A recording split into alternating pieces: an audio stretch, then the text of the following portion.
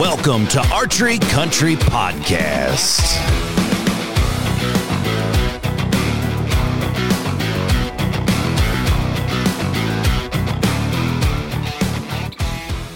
Welcome back, all you archery gurus, to Archery Country Podcast. As your host, Wade, as we are rocking and rolling with probably one of my favorite podcasts of the year, dear to my heart as far as a company, and probably one of the most successful companies that we run through the shop. We are all about Mathews today. The new release, we had a rating podcast went out a week ago, and now we're sitting with Mr. Mark Hayes, our design engineer manager from Mathews. How you doing, Mark? Hey, Wade, I'm good. How are you? Very, very good, man. We've been hearing you quite a bit on different podcasts where the videos are awesome. You had a very successful year at putting these bows to the test. Congratulations on all that.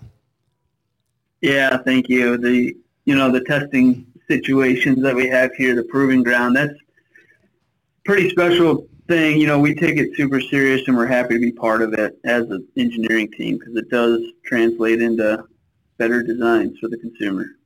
Absolutely. I got to ask you, since you're on celebrity status now with your huge elk kill on video and your whitetail success and then being on all these other videos and being the engineer, does it ever get boring signing autographs and being the celeb?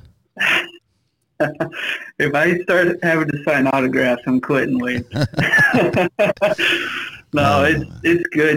We are all passionate about the Mathews brand, and so it's fun to talk about because it's what we live every day and it's what we think about even when we go home. So, yeah, part of the deal, definitely, but at the core of it is just our love for what we're doing here and what we continue to try to do. And you guys do such a good job about it. You know, we sell a lot of bows in this shop, and being kind of in the heart of Mathews country, we notice more and more guys that are going out west are starting to make the transition very easily into Mathews. And I think that is a applaud back to you guys, is it's not just a tree stand bow. It's not just a ground blind bow. You guys always seem to have 2 or 3 releases, you know, axle to axle this day and age, a lot of people talk about. And I think there's a huge misconception in the archery world. Both you and I are target archers and avid hunters, so sometimes we can overlook that aspect. But your average day consumer, you know, it's been kind of imprinted for the last decade or so that the longer the axle bow, the more stable. And I'm here to tell you guys, after shooting Mathews the last 5 or 6 years, and Mark, you can attest to this, it has a lot more to do with your riser length than it has anything to do with your axle. Your axle comes into play when you say string angle, being acute or obtuse, but a longer riser, the stability platform is humongous.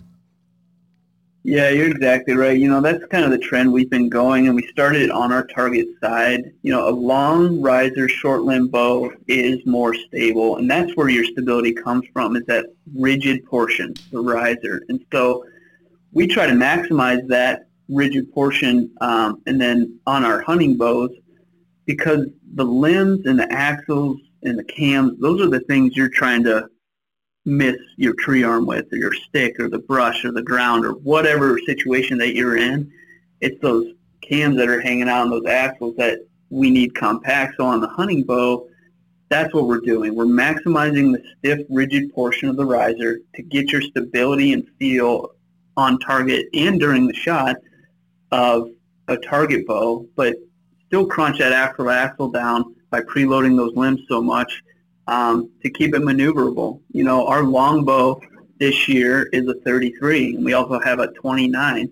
You know, if you're looking at like a Talon, let's say, the 29 has a riser as long as a Talon 32. And so that's where the stability in that is coming from. Those preloaded limbs just allow us to just extend that riser, you know, past what was possible in years past. And, you know, the 33 is actually longer than some of our target bows on the riser side. So very stable, very forgiving platforms just because of that rigid portion of the riser. And for some of our listeners out there who are, you're maybe not down the rabbit hole as much as others, when we're talking about stability, for those of you that are shooting pins and you notice at longer distance, your pin is doing a figure eight. There's a lot of movement on maybe a previous bow where we always, for the longest time, we'd run longer stabs, and even in a hunting situation, a longer stab and then a back bar or a side bar mount. Now with that, you notice these longer risers, your pin doesn't really do a figure eight anymore. It's going to do a small U right on your target or right below your target. And it's creating a more user-friendly environment where guys maybe didn't even realize that they were moving a ton, and in a 4-inch group at 40 yards now is an inch group at 40 yards. And we're kind of getting away from having the 15-inch bar on the front and a 10 on the back. And I know when we look at your setup, Mark, your is light and you don't really run a huge bar because the stabilization there is what you're looking for. Yeah, exactly. So stability is twofold. One is just like you said, you're aiming, and then when you launch your arrow, there's a lot of dynamics going on. You're accelerating that arrow obviously very quickly, and so the whole bow is going to absorb that and maybe rock or move or whatever. But Matt has a really good, our owner, Matt McPherson, lead designer, he's got a really good analogy, and it's just a broomstick with two weights on it. If you put those weights in the middle and you swing that thing back and forth really fast, you can swing it pretty easily. But as soon as you move those weights to the outside of that broomstick and try to rotate that thing real fast, it's a lot harder and you're a lot slower. And so that's where the dynamic stability will come from too. As soon as you launch that arrow, that bow's going to want to rock. But if the whole thing is stable, long, rigid, it's not going to rock hardly at all before that arrow gets through. And you can imagine a shorter riser, even if it's a longer axle to axle, that rigid portion is so small that whole thing could, boom, take that rock. And that's where you would want to run pretty heavy stabilizer, longer bars. Just you're increasing the moment of inertia, which is just get the weight as far away from the middle as possible. And that's what you're doing with a stabilizer. But you're right. With these longer risers, inherently in the design, the thing is more stable on target when you're aiming and during the dynamic shot process. Perfect way to lay it out. We talked the V3X29, the V3X33. Before we get into the platform and the cams, which I really want to talk about, have you guys, and I know you can't really spill the beans as we're already talking about next year, but this year's bow, where do you get the 33, the 29? Last year was 31 and 27, and the year before that was 31 and a half and 28. Is it just the engineering process you guys go through and make a ton of, prototypes until you find the perfect, or is it a number that's this year I want to, match what we did 3 years ago? Or where's that idea come from? Yeah, so this year, in my opinion, the bow is perfectly named. Then it's the V3X, and last year we had the V3, and it is an extension of an award-winning platform, which was in the V3. The V3 was the longest riser to axle ratio bow we've ever had. We had some features like the center guard that really changed the out-of-the-box tuning, made that easier, and that thing was a phenomenal bow for everyone that shot it. And whether you're shooting the 27 or the 31, and that idea still holds true in the V3X. We did not touch the life of that bow because it was so good. And so the 29 and the 33 are really just filling the gaps that we had. So we had a 27 and 31. We split that in the middle because there's a lot of people that, although the 27 shot amazing, that's the one I shot, they're just, man, that seems small for them. And so the 29 would fit right in the middle. And the 33 is something that we've been asked about for a long time. We've been hesitant to do it because of how long the riser actually is when you hold it. But the demand was there, no doubt. And so the 4 V3 bows were just kind of rounding out the line is where the axle to axle came from. Now, we did do something unique on the 33 and gave it a little bit longer brace height. We truly believe that thing is a good crossover bow for target, and the out west hunter just cares a lot about stability, forgiveness, all that stuff. So we gave it a 6.5-inch brace height in that bow, just as an added feature because we knew that customer that's looking at a bow like that cares solely about stability. And I love when we shoot target bows, we talk about forgiveness, and sometimes that word gets overlooked in the hunting aspect. Right now, if you look at the shop, just the trend, like you saying, there was a ton of demand for a longer, back in the day we had the Traverse. And every year, some of our long draw shooters or some of our bigger guys, or just guys that like the crossover setup, were like, well, I hope they do something in that 32 to 34 range. And then we had the TRX 34, which was a hybrid, a target rig that some of our guys shot. But the 33, when we got our huge shipment, which applaud to you guys for doing that, like we're down to one. We have 133 left on the rack until our next shipment comes. And it's just been a huge hit early, and we have a lot of guys that are shooting leagues and are, then their first hunt is going to be, besides turkey hunting, is going to be that August, September elk hunt out west. It's still very, light for an aspect of a bigger bow. And that brace height, sometimes when we say brace height, it gets overlooked like we talked about, but it's going to be a very forgiving setup, especially if your yardages are past 40.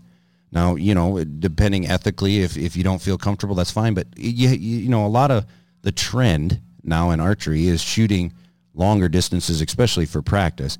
And you have your tack shoots and your Bowfest and your 3D shoots out there where, even the guys setting up the range are setting longer targets.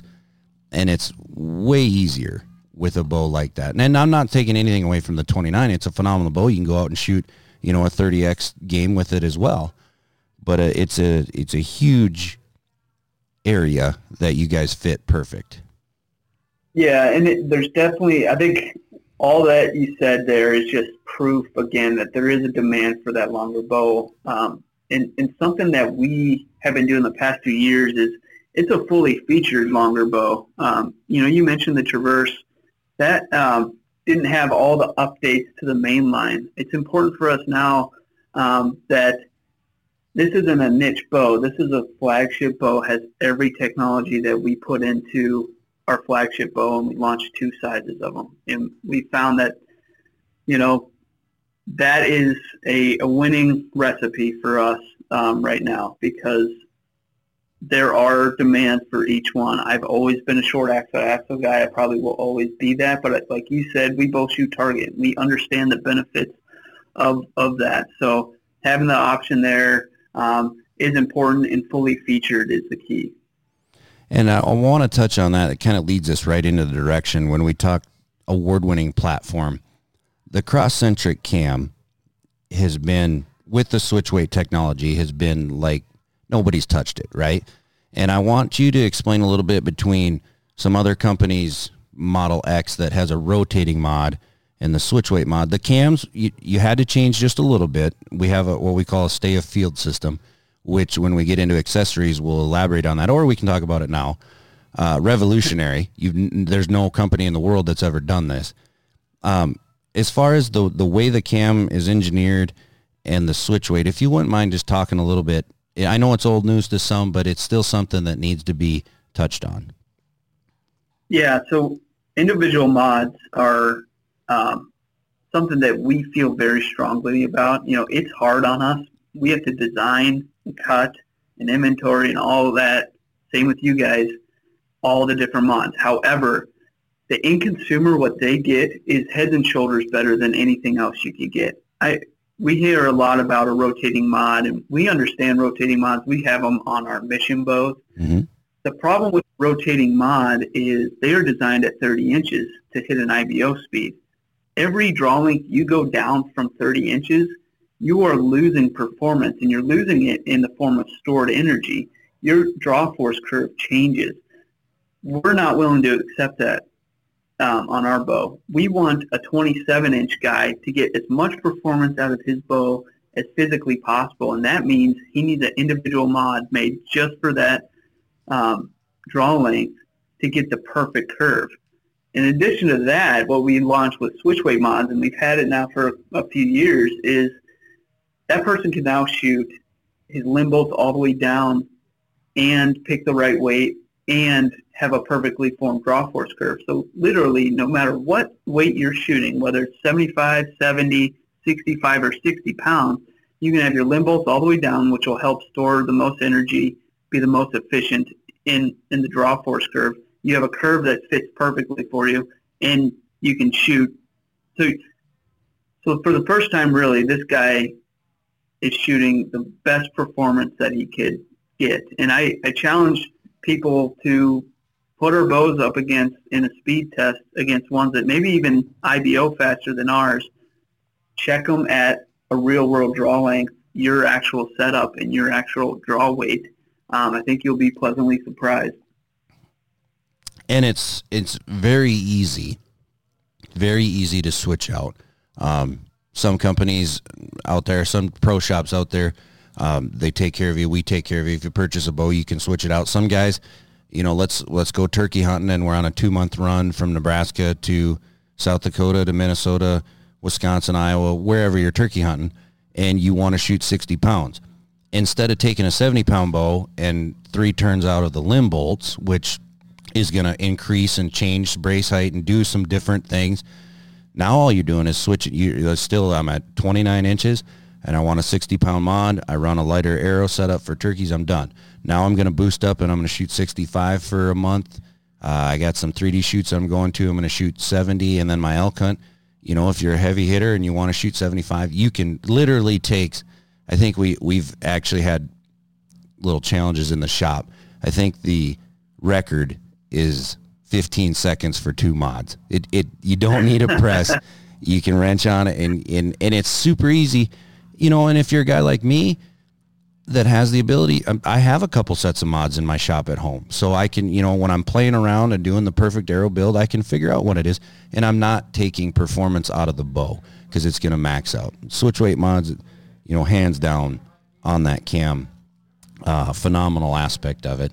And people who never heard of that, when we're doing our sales pitch, you say, I have a bow that'll go from realistically 45 or 50 pounds to 77 in that range. They kind of look at you cross-eyed and baffled, like, what are you talking about? Well, then we explain the switch weight, and just having that capability is huge on the same bow.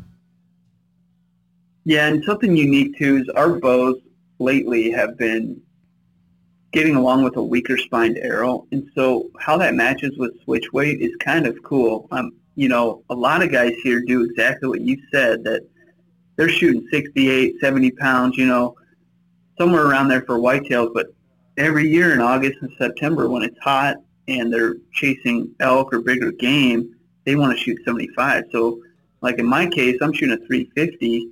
I can shoot that out of a 75-pound bow just as good as I can out of my 70-pound bows because our bows have liked, a weaker spined arrow. So in a similar way, if you're doing the 60-pound turkey and you're going to shoot 70 for whitetails, you could almost shoot that lighter 400 grain or 400 spine arrow, let's say, and get away with it at 70. And so because of the way our bows tune, plus with switch weight, it gives you a lot of options. You don't necessarily have to have a 60-pound arrow. You can, because of top hats and other things that we've designed into it geometry-wise, the bow is going to handle it. And so it really is as simple as 4 screws in and out, and you're ready to go.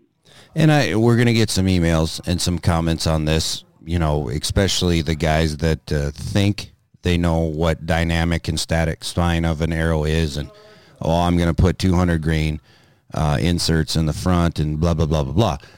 We're not singling you out. We're not saying, you have to go to a weaker spine. We're saying the capability, and you and I, we could go on a podcast and talk about arrow builds forever and probably, disrupt the nest a little bit.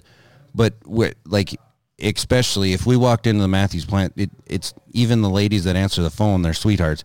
They have an idea of what's going on. You guys are engineers. You're passionate about it. You're not just grabbing arrows that are set up for whatever. You've actually studied it. You've shot it in your range. You're tuned, like you're saying, top hats, which is another thing that gets overlooked. We can pretty much tune, and then don't get me wrong, I'm not saying a 75-pound 30-inch draw is going to shoot a 400 spine arrow, but you can get away with a weaker spine arrow, which is going to be lighter, and then you can create a greater FOC to a point, right, before we're breaking that spine down. There's not a lot of bows on the market that you can do that with.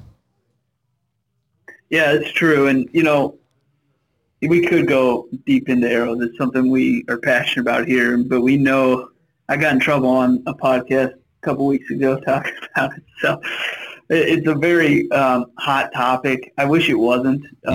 There's some reasons that, we make decisions that we make a little bit different than what is popular these days. However, the bows are set up to do it. We test them all. And so, like you mentioned with the top hats, with the center pull, the knocking points right in the center of the bow, with our cross-injured cam, everything is built so that in the center guard is a big deal. That gets overlooked too.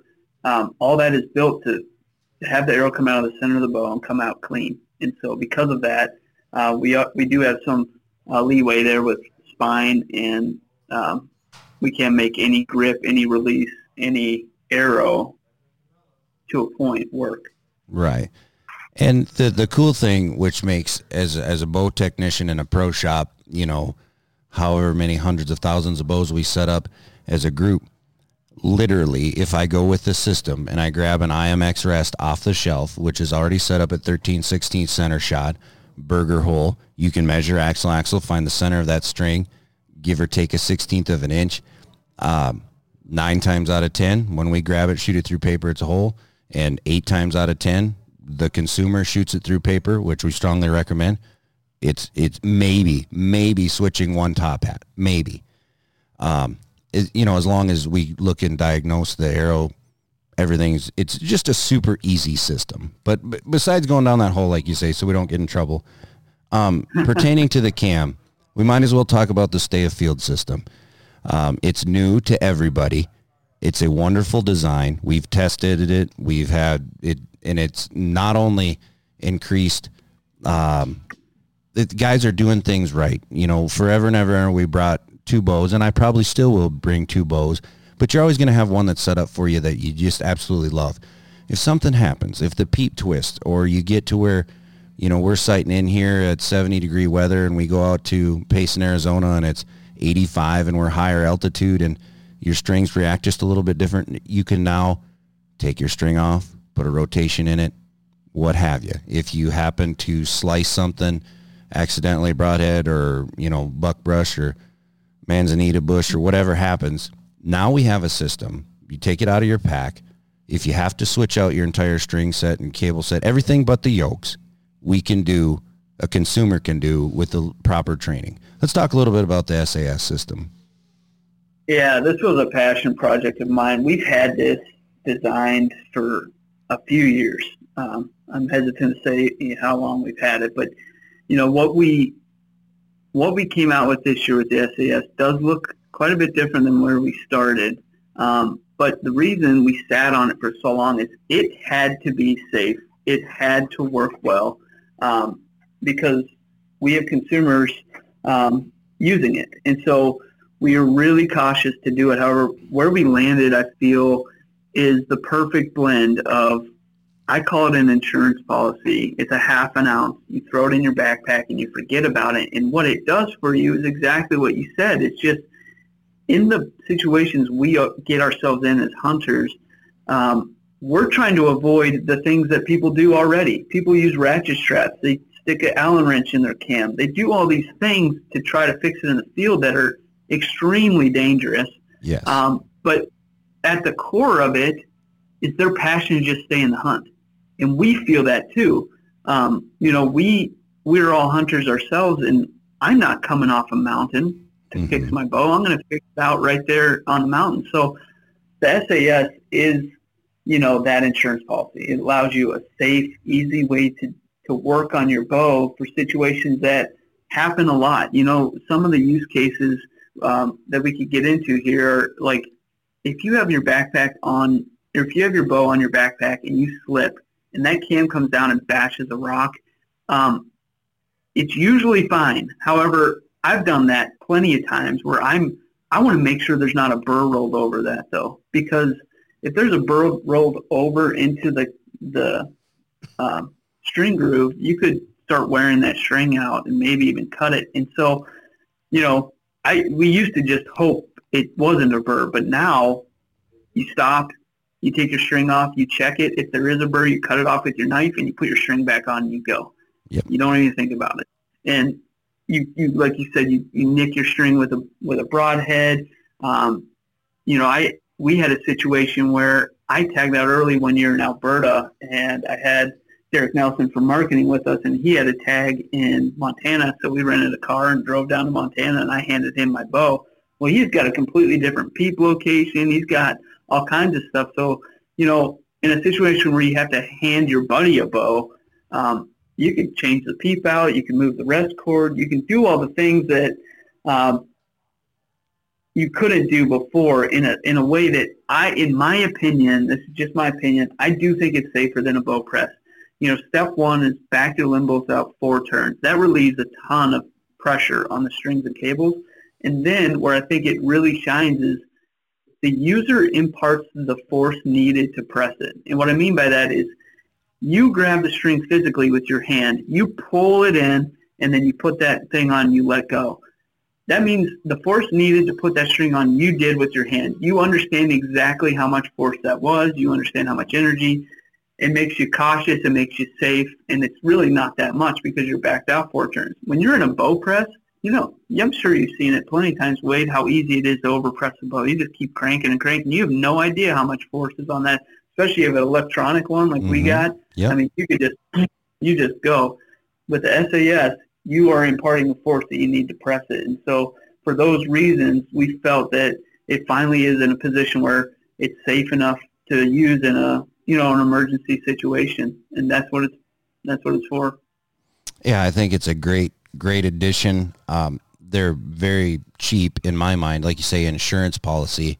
If I think back in the last 5 years, was there a situation where I would have used it? Absolutely, probably every year.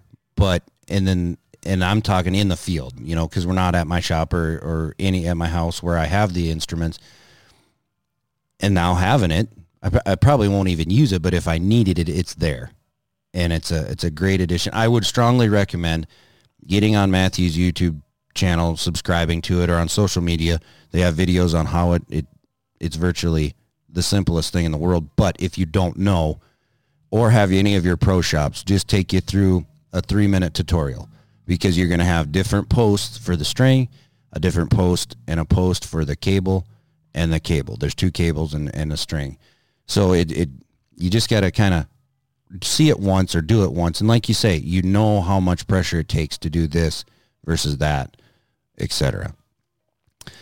Yeah, and that's a good point.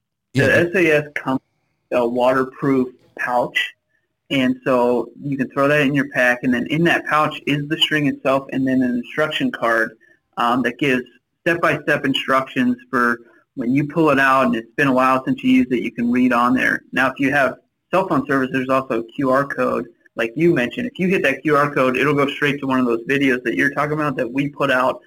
John Scoville did an example of one and really lays out how simple it is, but make sure that you are putting it on the right post, you're pulling the right string, all that stuff. So, yeah, that's a good point, Wade. So the SAS system is just the tip of the iceberg when we say integration. A big release this year for Mathews. You guys have thought everything through. We have now, there's actually 4 parts of this system. We're going to start with, the rest has been, you guys have had an integrated system with a dovetail on the back of the riser. I think we've kind of bled that one out a little bit. It's an incredible rest. Now there's other rest companies out there that are following the trend, so on, so be. But QAD and you guys have, it's perfect. It's streamlined, micro adjust. We don't really need to talk about the rest, but it is there. It's an integrated. The first step of the system is the integrate rest. Let's move to probably one of the most talked about things on forums, videos, and in the pro shop is the new BridgeLock sight technology. Love your guys' video. I don't remember the gentleman's name that kind of came to you with this idea, but actually showing the prototype of it and then what you guys have gone to. It's a home run. Why hasn't it been done forever? I don't know, but it's a huge deal. Let's talk a little bit about the BridgeLock. Yeah, thank you. Yeah, the BridgeLock was kind of the core of this year's design. It let us do a lot of other cool things with accessories. And you're right, Brandon Gann was the guy's name you're talking about. He is head of R&D over at Matt's office. So the way Matthews work is Matt McPherson is the owner and also lead engineer, and he's got a team of guys over across the street from us at his R&D facility. And then our group, the design engineering group, is basically a liaison between him and manufacturing. And so Brandon walked in my office one day and said, "Hey, I got to show you something." And if you've seen the video, you saw the first prototype. It's just, he drilled 2 holes into the middle of the riser and put a sight on there, and it's like, this would be kind of cool. And we totally agreed. I mean, it obviously like a light bulb, just like you. Why hasn't this been done before?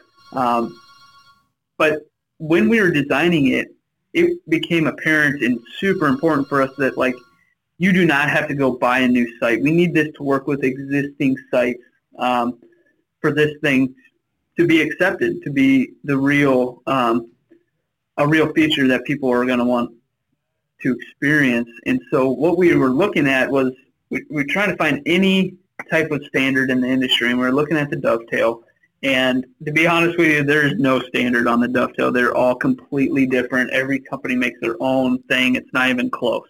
And so it was a challenge for us as a design group to, how is it possible to take Brandon's idea to get the weight of the sight in the middle of the bow, clear up the side of the bow, and let it work for existing sites. And what we came up with was the bridge lock shape. So the bridge lock shape is it accepts a trapezoidal dovetail shape. It's got a flat back wall, and it's got an arc that adapts to all the different shapes that we found in the industry, and then a brass tip special set screw, bridge lock set screw that's required for the use. But now companies like Excel, Spot Hog, HHA, Auction Archery, there's a few others out there that are going to slide right in existing parts, and you can put that bridge lock screw in there, and it's as solid, if not more solid, than the brackets that they came with, because you now get a wider mounting section, so you get the whole riser, and you lose 2 screws, which are points of failure. If you ever put on a bracket, and on your target bow, probably you got to get those things tight, because if those come loose at all, that whole bracket can move. Now you just have the one screw, so you're eliminating points of failure there. And what became of it is, like I said, we now have a solution that works on existing sites, so people don't have to buy new sites, and it exposes the entire side of the bow, because the rest is now in the middle and the sight. The whole side of the bow is clear, and so that gets the center of gravity closer to over top of your hand, which is super important. You talked about sidebars. You will not need as drastic of a sidebar on a bow with bridge lock and the new Low Pro quivers, which we'll get to in a little bit, because all that weight got squeezed into the middle. Another feature, though, and there's actually 2 that I want to touch on, but one of the main ones is, as our risers got thicker and more rigid and stiff, what that did, in the industry went this way, but what that did was your sight housing has to be so far to the left from your mounting surface that it creates a lot of vibration. And so you can imagine if you have a heavy housing sitting out there and you're quite a ways away from the mounting bracket, which is on the outside of your bow in a dovetail bracket, when you shoot, that housing just, if you see it in slow-mo, it is wagging like crazy. It moves the most of anything on your bow, and it's a source of vibration and sound. And so when we moved the mounting bracket into the bridge lock, we got the mounting section so close to that housing that it absolutely eliminates that vibration. And so when we talk about a V3X, when you shoot it with the bridge lock sight and a bridge lock or a Low Pro quiver, it feels like a bear bow. It feels like the bow we test all year through our Chronographs and our Instron machines and all this stuff. It feels like that bear bow when it's fully set up, and that was the goal. That's what we wanted. When we have a bow will never feel as good as it does completely bare. Is our goal, but we want that to feel the same way when you put all the things that should make it worse on it. We want it to make it actually feel better, and that's what bridge lock succeeded in doing. And it's a phenomenal design, and we actually have we call him a geek because I don't know if he has an engineering background, but he dissects things. It's almost annoying to talk to him, and I won't mention his name, but he's part of Archery Country. He's actually figured out on a couple different riser configurations over the years, every time that we add an ounce of weight, okay, so you have on a dovetail or your standard fixed back in, let's just say rewind to 2021 and then from there on, the screws, the mounting bracket, however it may be, and then the thickness of that mounting bracket, for every eighth of an inch, we multiply the weight by, it's almost 3/4 of an ounce. So we're talking ounces here, but every time that if you're a right-handed shooter and you mount the sight on the right, you intensify that almost twice for the weight. We can get rid of all that weight. We can put it in the center. And I actually had him prove this to me, and then we weighed some stuff out, and then we put it on, I don't know if you guys probably have one there, but there's a vise that we can help set first, second, third access. And we would watch the bubbles, not just a quarter bubble, but a half bubble for every ounce that we would add to the opposing side of the bow. Now you put everything in the center. Cool. It is. It was eye-opening because we all knew it. We just didn't have an answer for it. Now there's an answer. And I'm very, very adamant about a bow needs to be weighted correctly. Okay? I've said it on multiple podcasts. If you're a person that comes in and says, I need a 3.3-pound bow because I'm going on an elk trip, well, you have no understanding of what you're talking about. That you have to have a bow weighted correctly to get the superior accuracy. If you're worried about carrying a 3-pound bow into the backwoods, then you're obviously not worried about the 700 pounds of meat that you're hopefully going to take the opposite way. So, erase all that. But now we're weighting the bow correctly. There's a grip that's centered. And when I say centered, look at a bow vertically. Now we can put a sight in the center, the rest in the center. Your stabilizers, there's a reason that you put the stabilizers where they are, below the grip and in the center. Now, like you say, we don't have to offset that weight as much, especially if you use the whole system. Exactly. Yeah, and that is definitely the goal, and you outlined it perfectly. I got to meet that guy, whoever that is. That's pretty cool. I'll have him call you. Yeah, he's got it all documented. That's awesome. That leads us right into the next of the 3 or 4 step process. Quivers. I've shot Mathews quivers forever. I always shot the Q-Lite. It was a 2-piece, and we're still putting a ton of them on bows. I think it was one of the lightest 2-piece quivers on the market. Your arrows were somewhat close to the riser. They were there. I haven't shot a removable quiver in a long, long, long time. For the simple fact is I just, the design, the way the arrow cradled, I'd have fletchings that would, they'd vibrate if I had to shoot with it on, if I got stuck, or, just taking it off. But now you guys have redesigned. And the very first thing I noticed when we opened up our demo packages that we got here, a 33 and a 29, and we put the quivers on, like it's actually somewhat shaped, and you can get into this, like the limb and the cam comes, it's so close to the riser that you can shoot in your, let's talk about the removable and the fixed quiver. It's called the Low Pro. It's a detachable quiver or a fixed, inline, balance, precision, all of that in one word. Let's talk about the Low Pro quivers. Yeah, so you're exactly right. Getting quivers tight to the bow is not a new concept. That's something people have been trying to do since the beginning of bow-mounted quivers. The problem was there was always things in the way that, prevented you from getting it as close as you'd actually want it. And so with the bridge lock and the integrate rest, we now had an opportunity that we never had before, which was where do the arrows belong? And so when you're coming at a problem from that perspective, it's a lot more fun than we got to miss this and we got to take care of that and, we got to make room here. We got to say, where do they belong? And so we launched 2 Low Pro quivers, one fixed, one detachable. And the fixed was designed to be an even better Q-Lite. I shot the Q-Lite as well. I do not take my quiver off my bow. I always like to have an arrow ready. I set up my bow that way and everything. So the fixed one was, we were trying to make it even lighter. You mentioned that it was one of the lightest quivers as the Q-Lite. The Q-Lite is 7 ounces. We made this one 6.4 ounces, which is a substantial lightening of that quiver, even though it doesn't sound like that much. We did not leave any stone unturned in the weight of that quiver, but the coolest part is how close that quiver is. That quiver is as tight as any quiver could possibly be. It's almost touching the riser.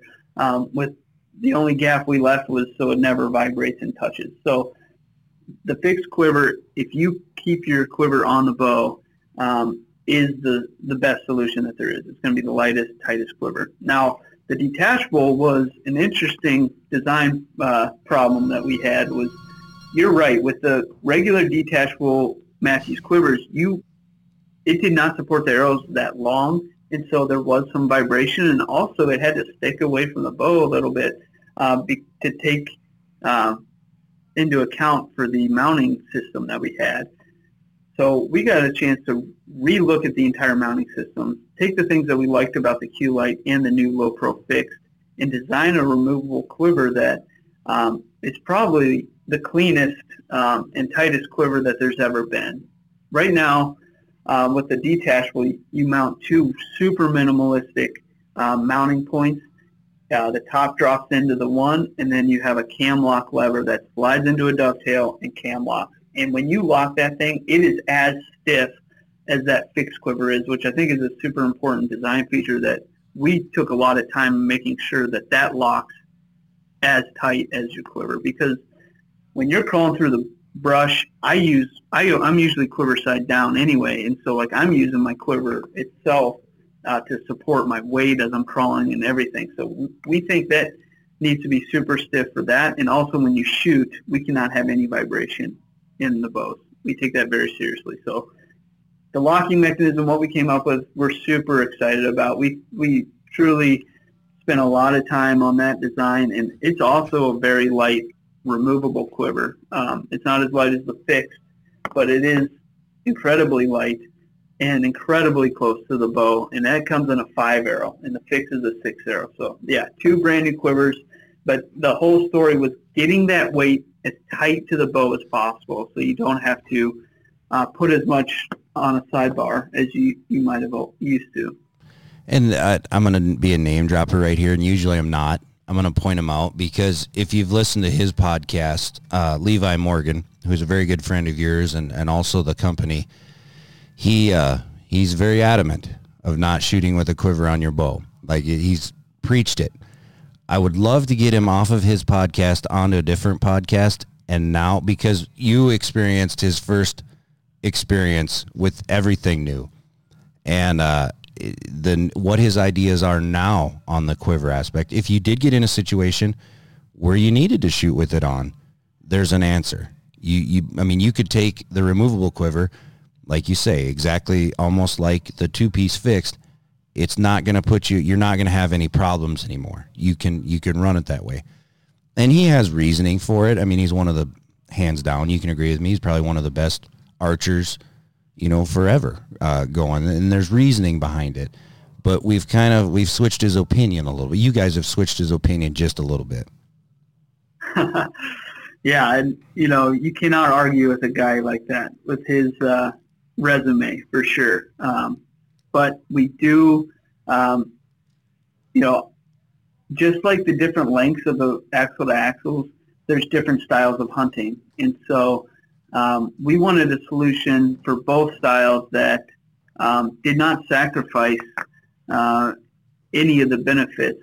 And so, yeah, I think you definitely, if you're a guy that takes his quiver off every time he shoots, you're going to love the removable. But like you said, the amount of weight, which is super minimal, and how close it is to the riser, our goal was to have that so minimalistic that you might not even know, especially on a fast situation where you had to shoot. Exactly. We, pertaining to the bow, I want to talk about colors in just a second. We still have the Engage grip, which you've incorporated. Phenomenal grip. I choose to shoot the side plates just like a little bit thinner profile. Both of them are very comfortable.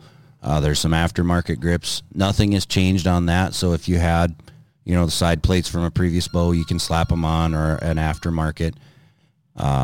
That's worked out. We have the stabilizer bushings in the same spot. The riser has changed just a little bit. Cosmetically, you can see some stuff in there. And then you guys, have you trimmed it down a little? Yeah, and the specific part was in the bridging. We were able to widen that and really skeletonize that part through there. And then we did add an extra rib through the middle of that, and it serves two purposes. One, it stiffens that area because we did remove some stuff in the bridging. And then also it gives a back to, it's part of the flat back of your dovetail through the bridge block. So, yeah, there was definitely some tweaking that went into that, and we're always reevaluating our designs. Where can we actually change it and help it and all that? So there was some changes specifically in that sight window area. The color concept. 2 years ago, was it 2 years ago, Green Ambush was released? Or was that last year? Yep, 2 years ago. 2 years ago. Yep. Phenomenal color. Hit the market. Sold out of them. Tons of orders. The cool thing about Mathews is you can customize everything. We'll put that little ad lib in. It'll be attached to this podcast. You can click on the link. The granite color. We had stone forever. I've had stone bows. At a distance, it looks black. But now the granite, it's taken off. Where did that idea come from? Is there somebody gets kudos for that, or was it a team? Do you guys throw colors in a pool and just design, or how do you do that? Yeah, so you're right. The solid colors have done extremely well for us, and the Green Ambush was, like you said, a home run. It's the one I chose to hunt with. I thought it was a great hunting color, plus it goes with everything. And so it was a goal of ours to make a new solid color, but the story of granite is pretty cool. We did have a bunch of colors we're looking at, and they're all pretty close, but none of them were like, yes, this is the one. And so Matt did what Matt's great at, and he just went after it. So Matt went out to his land, and he cut off a piece of white oak bark, and just the perfect one, and he shaved it off like he's delambing, a log, and he brought it in, and we did a color averaging site mapping of it. So we took the entire piece of bark and we sent to a place, and they did a complete color average. So all the dark spots, all the light spots, we averaged that, and what we came up with was granite. And what is so cool about granite is in the bright light, it is bright. It is a light color. It's like a tan gray-ish. But the coolest thing, I think, is when you bring it in a shadow, it darkens like crazy. And so it truly, in my opinion, it's the best hunting solid color that we've had that, rivals some camos, in my opinion. Mm-hmm. And I don't know if it's because it came from nature or what, but it is drastic, the difference that thing can look at, whether you're in a shadow or you're in the sun. And I think it's a really cool color to look at, but also I think it's effective in the field. It's one of the sharpest bows. When it comes down, an archer comes in and they're like, okay, yep, I want to get the 29. And then we say, okay, pick out your color. And now there's always do I match my camos? And then having a solid color, this thing looks pretty dang sick with black accents. So we got black pockets, black cams, black grip, and then, accessories usually are in that black color. Besides the low pro quiver you can get to match. It's eye-catching, very eye-catching, on display. And like you say, there's actual idea behind it. It's, it's not just a color that you picked out, which I kind of had an idea on the story talking to Derek and them guys, but I wanted to hear the real setup of it, and it's pretty unique to that. Talking of the colors, the solid, we have black, granite, the Green Ambush. In the camos, there's Real Tree Edge, First Light Spectre, Optifade, the Elevated 2, and the Subalpine, the Sitka setup, and then there's the Under Armour All Season that we've brought back, or you guys have brought back. I keep saying we like I'm part of the team, but you understand where we're going. V3X, the 29, phenomenal bow, I think, for listeners out there. You really just have to shoot them side by side, and we can help you pertaining to your draw length and what you're going to use the bow for. The 29 can be used anywhere. The 33 can be used anywhere. You're not going to run into a situation in a blind or a tree stand like some say because the axle is 33. The riser still get your stability. Mark, as always, it is a phenomenal time talking with you. You guys do a great job every year. Glad to be hooked up with the company. Is there anything that we need to add? No, Wade, I appreciate this. If anyone needs any more information before they come into your store, make sure they go to MatthewsInc.com. But we are so excited to be launching this and launching it with partners like you. We really appreciate everything you bring to your store and, more importantly, your customers. So happy to be on this podcast. I appreciate the opportunity. Absolutely, buddy. And again, you guys can check out, we'll have the link, MatthewsInc.com. You can design your own bows. You can print that off the URL. You can bring it in, and we can send it to Matthews and get that bow built. You can pick out your colors. You can have different limbs, different risers, all the accessories. You can choose different string colors. You can really doll it up any way that you need to. Mark, we will probably end up talking to you later in the year, maybe closer to hunting season. If not you, one of your other guys. A great team. Thank you to Matt and all those. On behalf of everybody at Archery Country, we'll see you on down the road.